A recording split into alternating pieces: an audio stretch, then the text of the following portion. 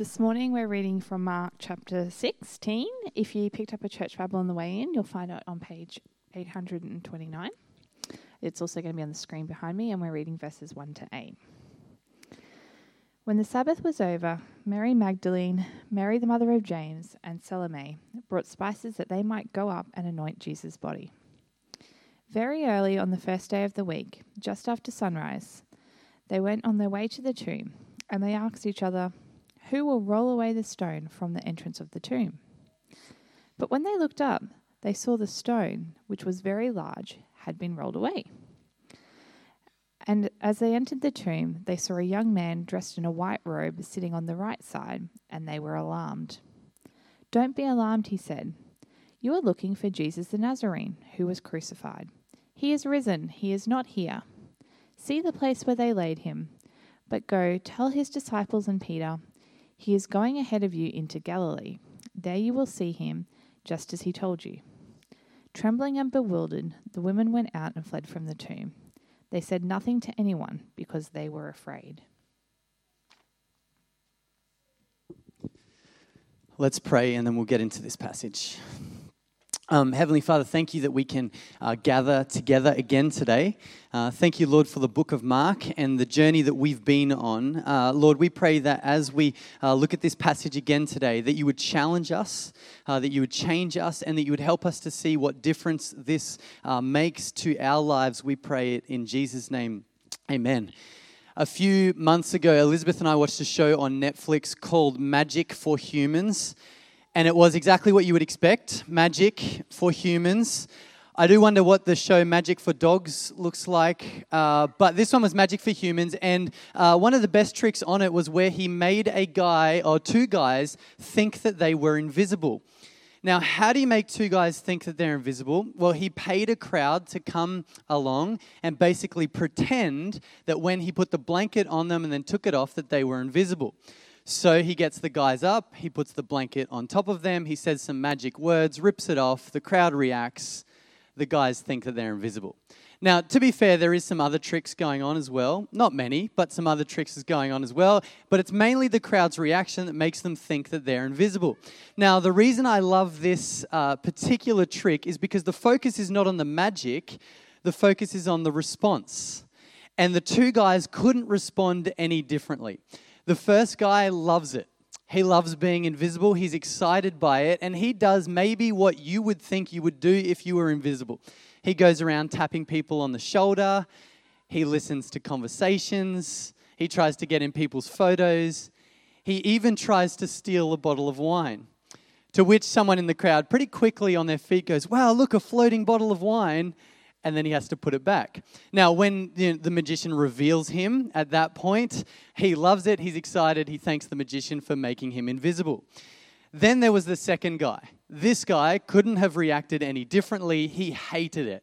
In fact, he was afraid by what had just happened. Couldn't believe that no one could see him. He was like freaking out, going around asking people, trying to get people's attention. He was definitely frustrated by it. And then when he got revealed at the end, he wouldn't even shake the magician's hand. Right? He was he was worried that he couldn't become visible again, and so he was afraid. And so you get to kind of watch it in the rawness, these two people's responses. Now, the reason I love it, again, is not because of the magic, right? In fact, maybe I love it because I'm not being deceived, right? There's no funny business going on. There's no pretending to channel some inner darkness or whatever. There's no deceiving me at the very least. But the reason I love this is because the focus is on the response. The focus is on the people's response, and we see in that the rawness of this, you see what we know to be true, that to big things, it creates big responses. To big moments, things that we witness or things that happen to us, it creates a natural big response. Now, the reason this affects us today is because we get to the end of something really big, right? We've been on a big journey throughout the book of Mark. We started this at the start of term 4 last year. On and off, we've been looking at the book of Mark, and now we get to the end of the book of Mark, and what we've seen in this book is some really big stuff. Right, we've seen that the God of the universe has entered into humanity to save the world. We've seen things like Jesus heal a paralyzed man and give sight to the blind. We've seen number of healings over and over again. We've seen Jesus cast demons out. We saw the big stuff last week of Jesus dying on the cross. Today, as we look to our passage again, we see another big moment. And the question for us as we get to the end of the book of Mark is, in light of the bigness of Jesus, the question is, what is the response it's supposed to create? What is the response that we're supposed to kind of make as we get to the end of the book of Mark? What are we supposed to do with all this? Ultimately, what does it mean for us in the bigness of Mark? Well, we're going to see that as we look at the book of Mark. And so if you have your Bibles today, or even if you don't, it'll be on the screen. We pick the story up from Mark chapter 16, verse 1. This is what he says. When the Sabbath was over, Mary Magdalene, Mary the mother of James, and Salome brought spices so that they might go to anoint Jesus' body.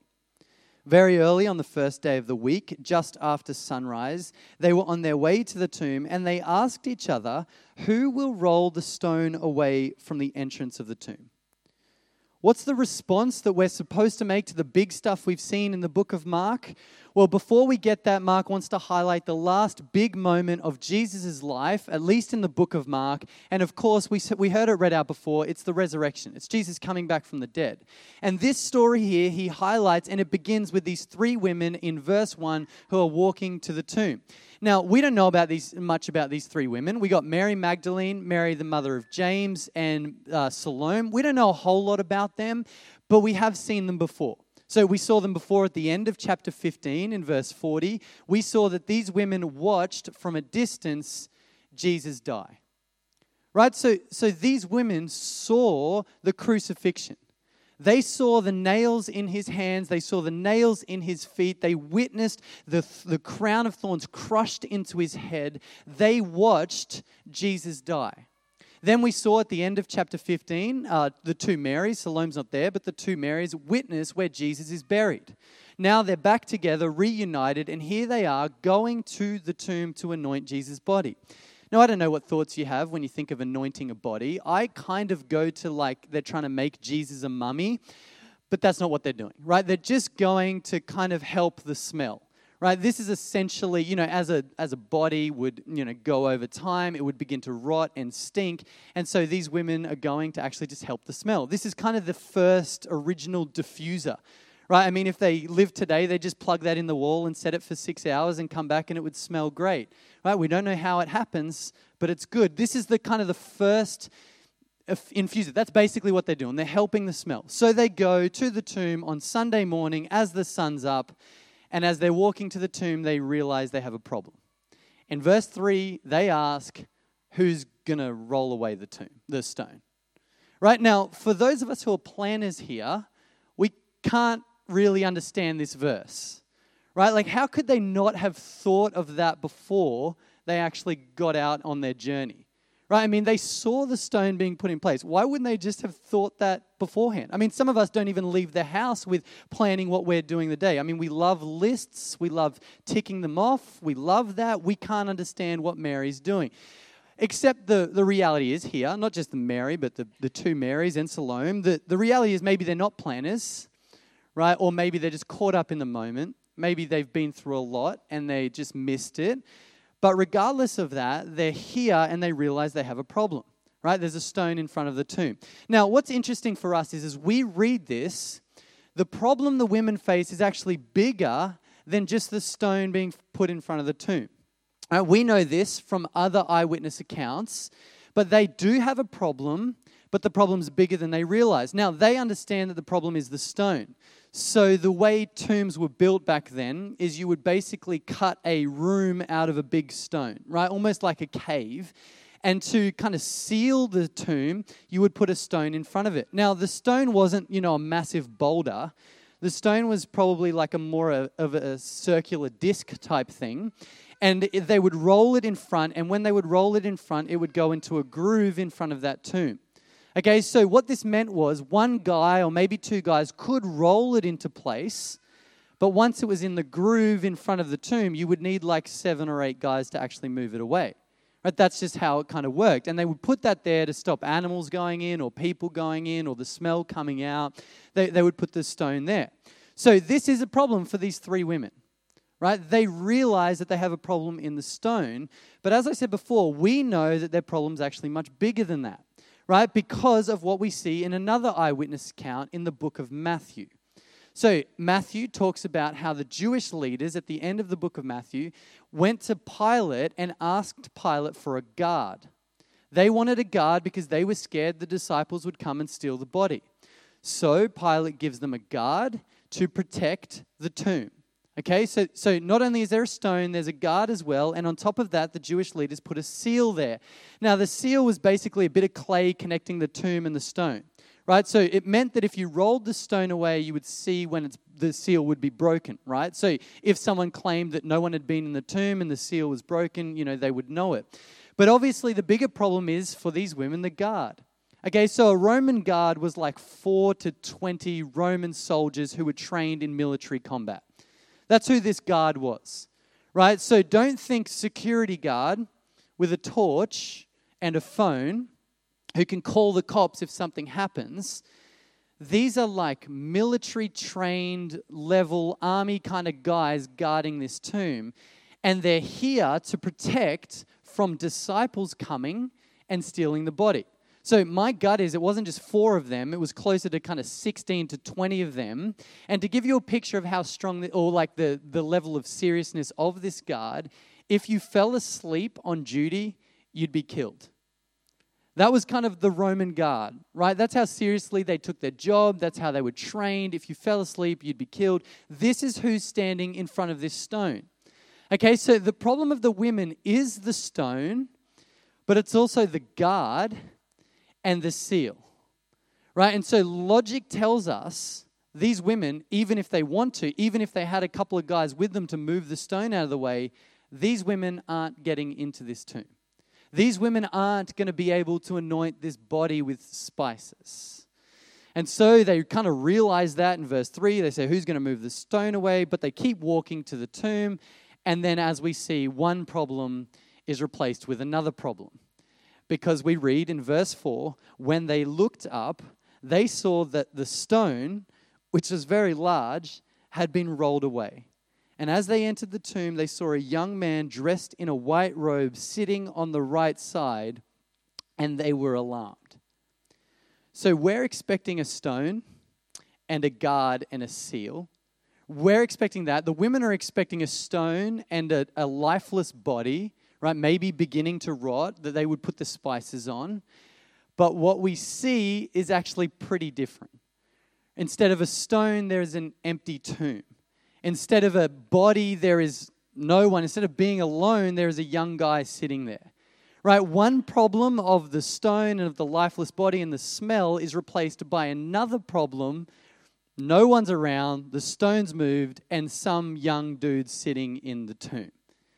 Right? Now, you have to feel for the women at this point. I mean, they've been through a crazy kind of 48 hours, right? Like on the Friday, they watched as their friend and the person they followed died, right? I mean, they saw Jesus being brutally beaten and killed in the most humiliating way. They watched that happen. Then they saw Jesus being buried. They saw the stone being put in front of the tomb. Then on the Saturday, they mourned for Jesus. On the Sunday, they wake up to go and anoint this lifeless body, which even in and of itself is a big move from these women to go and do this. I mean, these women have gone through a crazy amount. The emotion of that, the heartbreak of that. I mean, they had hope in this leader, and then he died. So hope moved to hopelessness. And then here they are on the way to the body, and as they get there, the body's not even there. And there's a young guy there. Right? This is like a melting pot of confusion and emotion. There is a lot going on for these women. Right? I mean, you can kind of feel for them in this space. I mean, that is a crazy kind of Friday through to Sunday morning. This is unbelievable what these women have gone to. And so they're sitting here in this confusion. I mean, we're told they're alarmed. They're freaking out, right? They're worried about this. They're sitting here in this confusion. And of course, there's questions being asked, right? Like, who moved the stone away? And where is the guard? And who's this young guy sitting in the tomb? But while there's questions being asked and emotion around the events, God doesn't leave them in this. He quickly answers them, and he quickly gives them guidance on what's happening, and he does this through this young guy sitting here. Now, the reality is the young guy sitting on the right of the tomb isn't just some, guy. In fact, because of what he's about to say, which is a message from God, we can safely assume that this young man is an angel, right? Not all angels have wings, and that's true for this guy here. And he speaks the message from God to them in this confusion, in these questions. And what does the young man say? Well, we see it in verse 6. He says, "Don't be alarmed. You are looking for Jesus the Nazarene who was crucified. He has risen. He is not here. See the place where they laid him. But go tell his disciples and Peter, he is going ahead of you into Galilee. There you will see him just as he told you." The angel tells them where the body is. And the body has not been stolen from the disciples. Right? The disciples did not gather together and somehow, fight, work their way into an army and be able to somehow miraculously defeat the Romans and then steal the body. That's not what happened. And Jesus wasn't like alive the whole time and he just knocked on the stone and then the guards just let him out. This was not some magic trick where the guards were in on the trick, where they were paid to, react in a certain way. This is not what's going on here. The reason there's no body is because Jesus has actually risen from the dead. He's been raised by God the Father from the dead. Jesus has simply conquered death. Now, the reality is in this moment, Jesus said that this would happen. 4 times in his life, he said that he would rise again. He said it 3 times to the disciples in chapter 8, 9, and 10. And then he said it explicitly to Peter in chapter 14, that he would rise again and meet them in Galilee. That's why Peter's name is mentioned, especially there. Jesus said that he would rise again. He pointed to this fact that he would die and then he would rise again. And here the angel is saying, look, what he said was true. Jesus has risen from the dead. Now, again, we got to feel for these women, right? I mean, this has been the craziest kind of 48 hours, and here they are expecting a lifeless body, and instead the angel speaks to them and says, Jesus is alive. Now, can you kind of feel that? I mean, can you imagine being in that tomb, looking where the body was laid? You saw him being laid there, and yet now it's gone.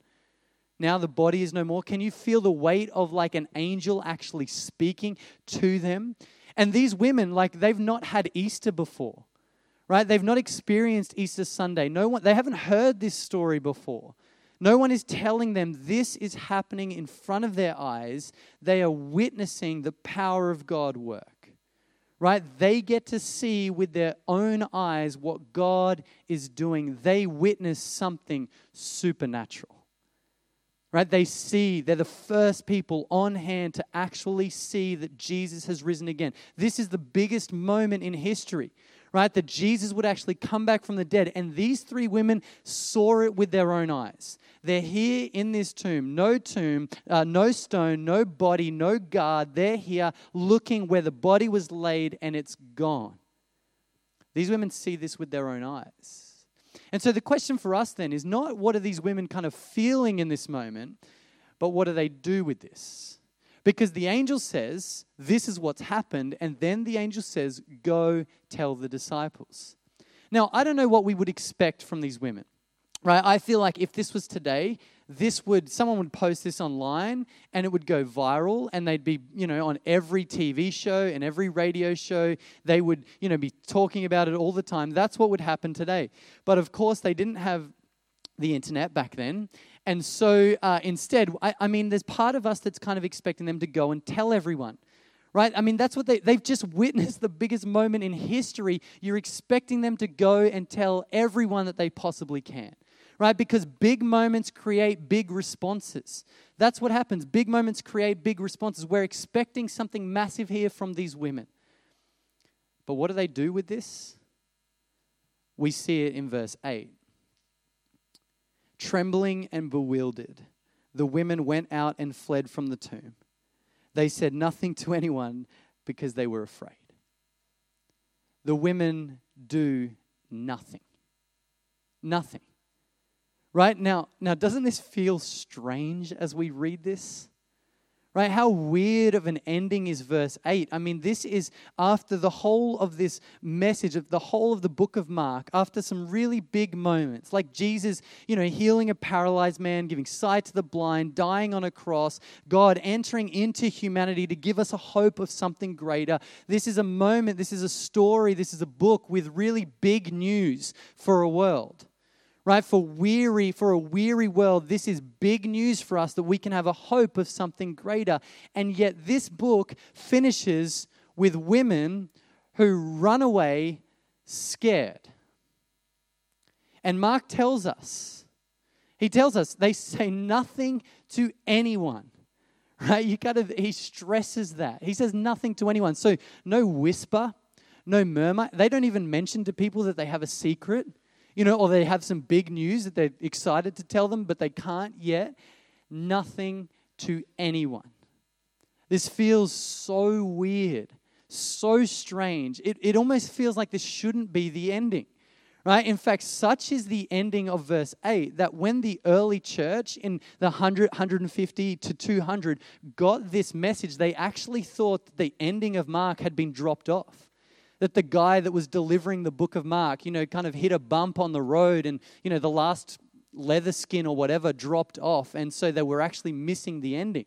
And so what they did, and you can see this in your Bibles, it says that there's like another ending from some manuscripts that we have. You see it in italics there, where they actually based their ending on tradition and on what other eyewitness accounts said. Right? That they actually thought that the ending in verse 8 wasn't the ending, so they kind of wrote another one, still based on tradition and eyewitness accounts, but they went with another ending. Now, I actually think that that's not the ending. I think that verse 8 is the ending, and I think we understand this through what we understand about Mark. I mean, Mark is a skilled author. We've seen that the whole time, and throughout the book of Mark, he's written in such a way where he tells us about Jesus, right? I mean, explicitly tells us about Jesus, all that he is and all that he has done. But throughout the book of Mark, Mark's also given us characters, right, that we can relate to. Characters that we kind of read and we ask the question, okay, what would I have done in the same position? Now, here in the book of Mark, verse 8 causes us to kind of stop. It provokes us. It challenges us. In light of the bigness of Jesus rising from the dead, verse 8 doesn't seem to fit. But I think what Mark is doing here is actually causing us to stop in our tracks and ask the question of ourselves, what would we have done? See, I don't think we can point at the women and say that their reaction was weak or poor. Right? Sure, they didn't do what they were supposed to do. But the reality is they just witnessed something supernatural, right? An angel spoke to them about Jesus rising from the dead. Fear and trembling makes sense. But the reality for us is we're not meant to kind of point to the women and say, what should they have done? Instead, we're meant to ask of ourselves, what would we have done? And more pressingly than just what would we have done in the same situation, but what will we do? How will we respond to the big news of Jesus' death and resurrection?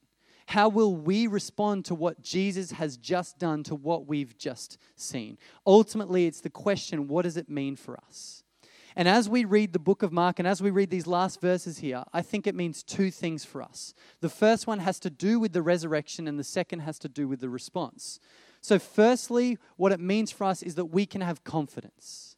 We can have confidence that Jesus actually did rise from the dead.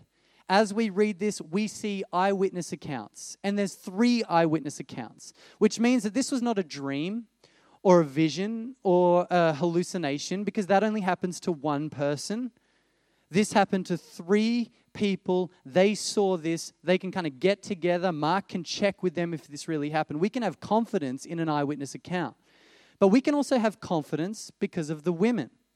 Right? The reality is, women back in those days, in a Jewish court, their testimony wasn't held up to be true. So if Mark was making this up, he wouldn't have used women.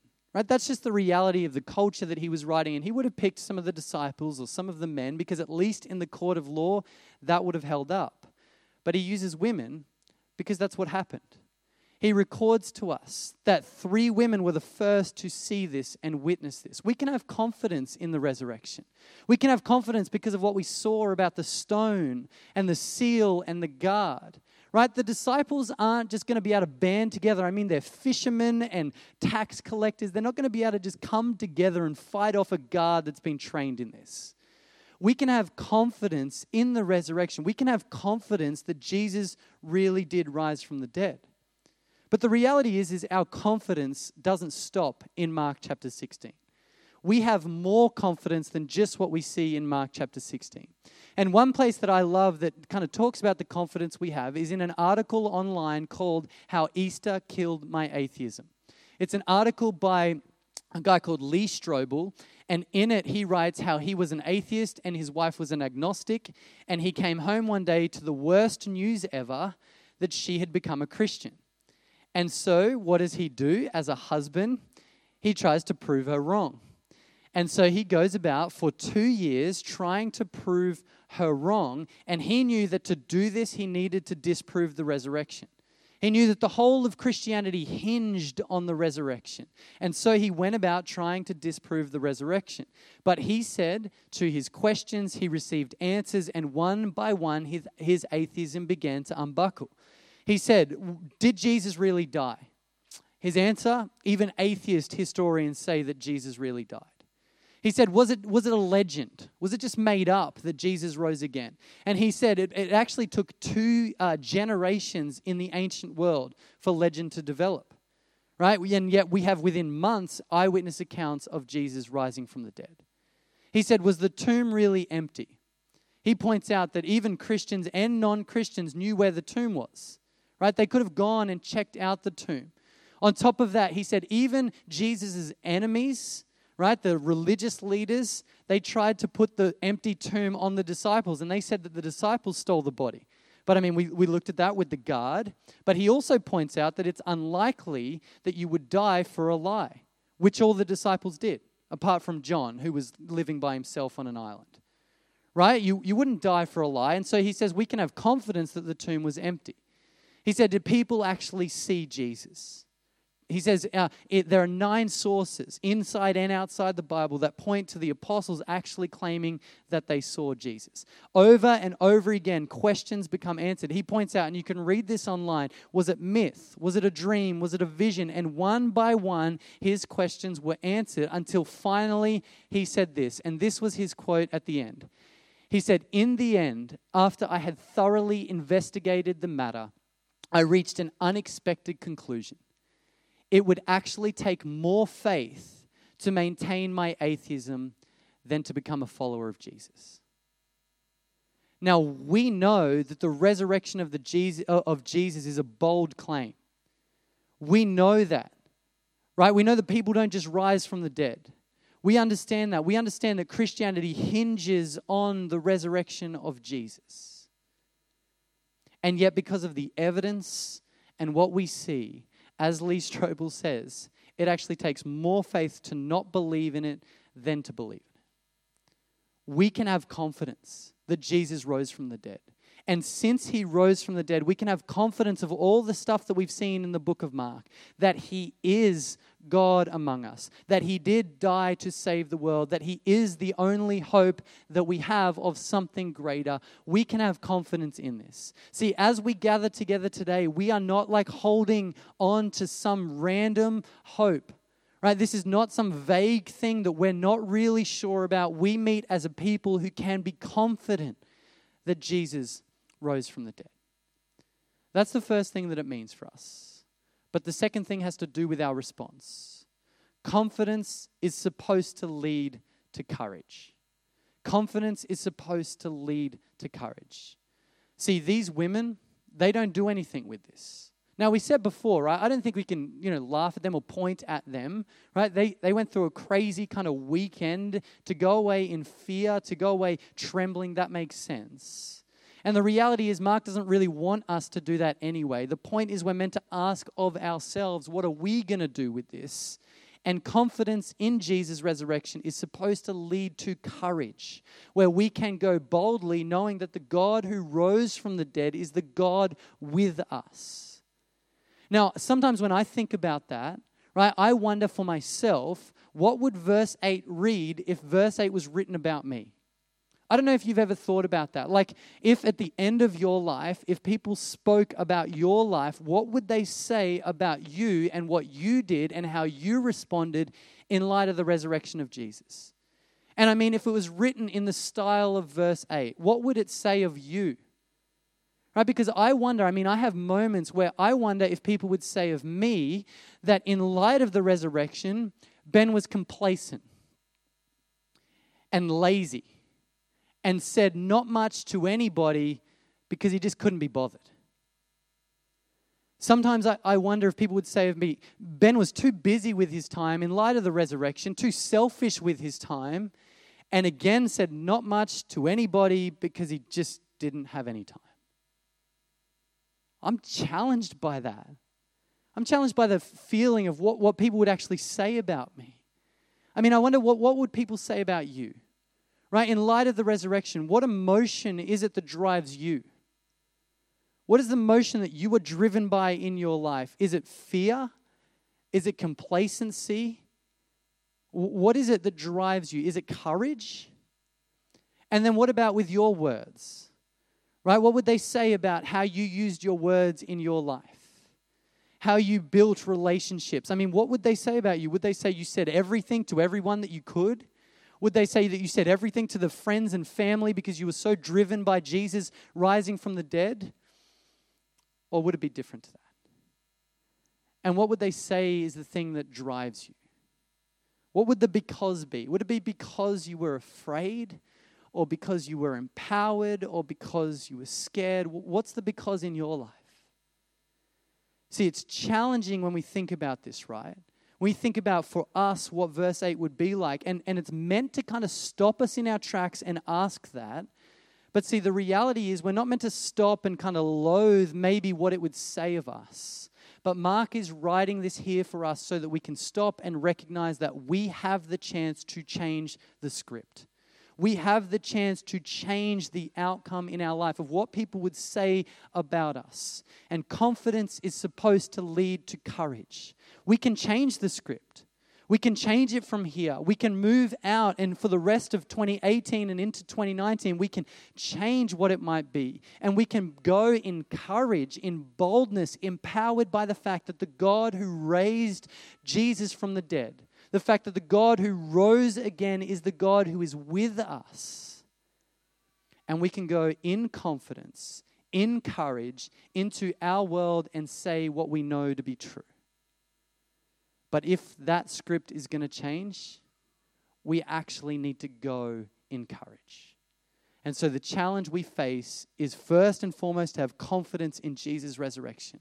But then secondly, to go into our world in boldness and in courage, knowing that Jesus rose from the dead. Let's pray. Heavenly Father, we ask that you would help us in this. Lord, we know that sometimes it's hard to forget, it's hard to remember the confidence that we can have in Jesus. Lord, we know that sometimes in the face of conversations that we have, in the face of friends and family, sometimes we get scared and we are captured and caught up by fear.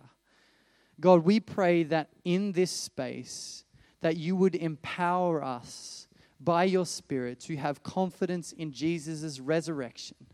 And that this confidence would lead to courage. That we would go boldly knowing the hope that we have and knowing that the God who conquered death is with us. We pray this in Jesus' name. Amen.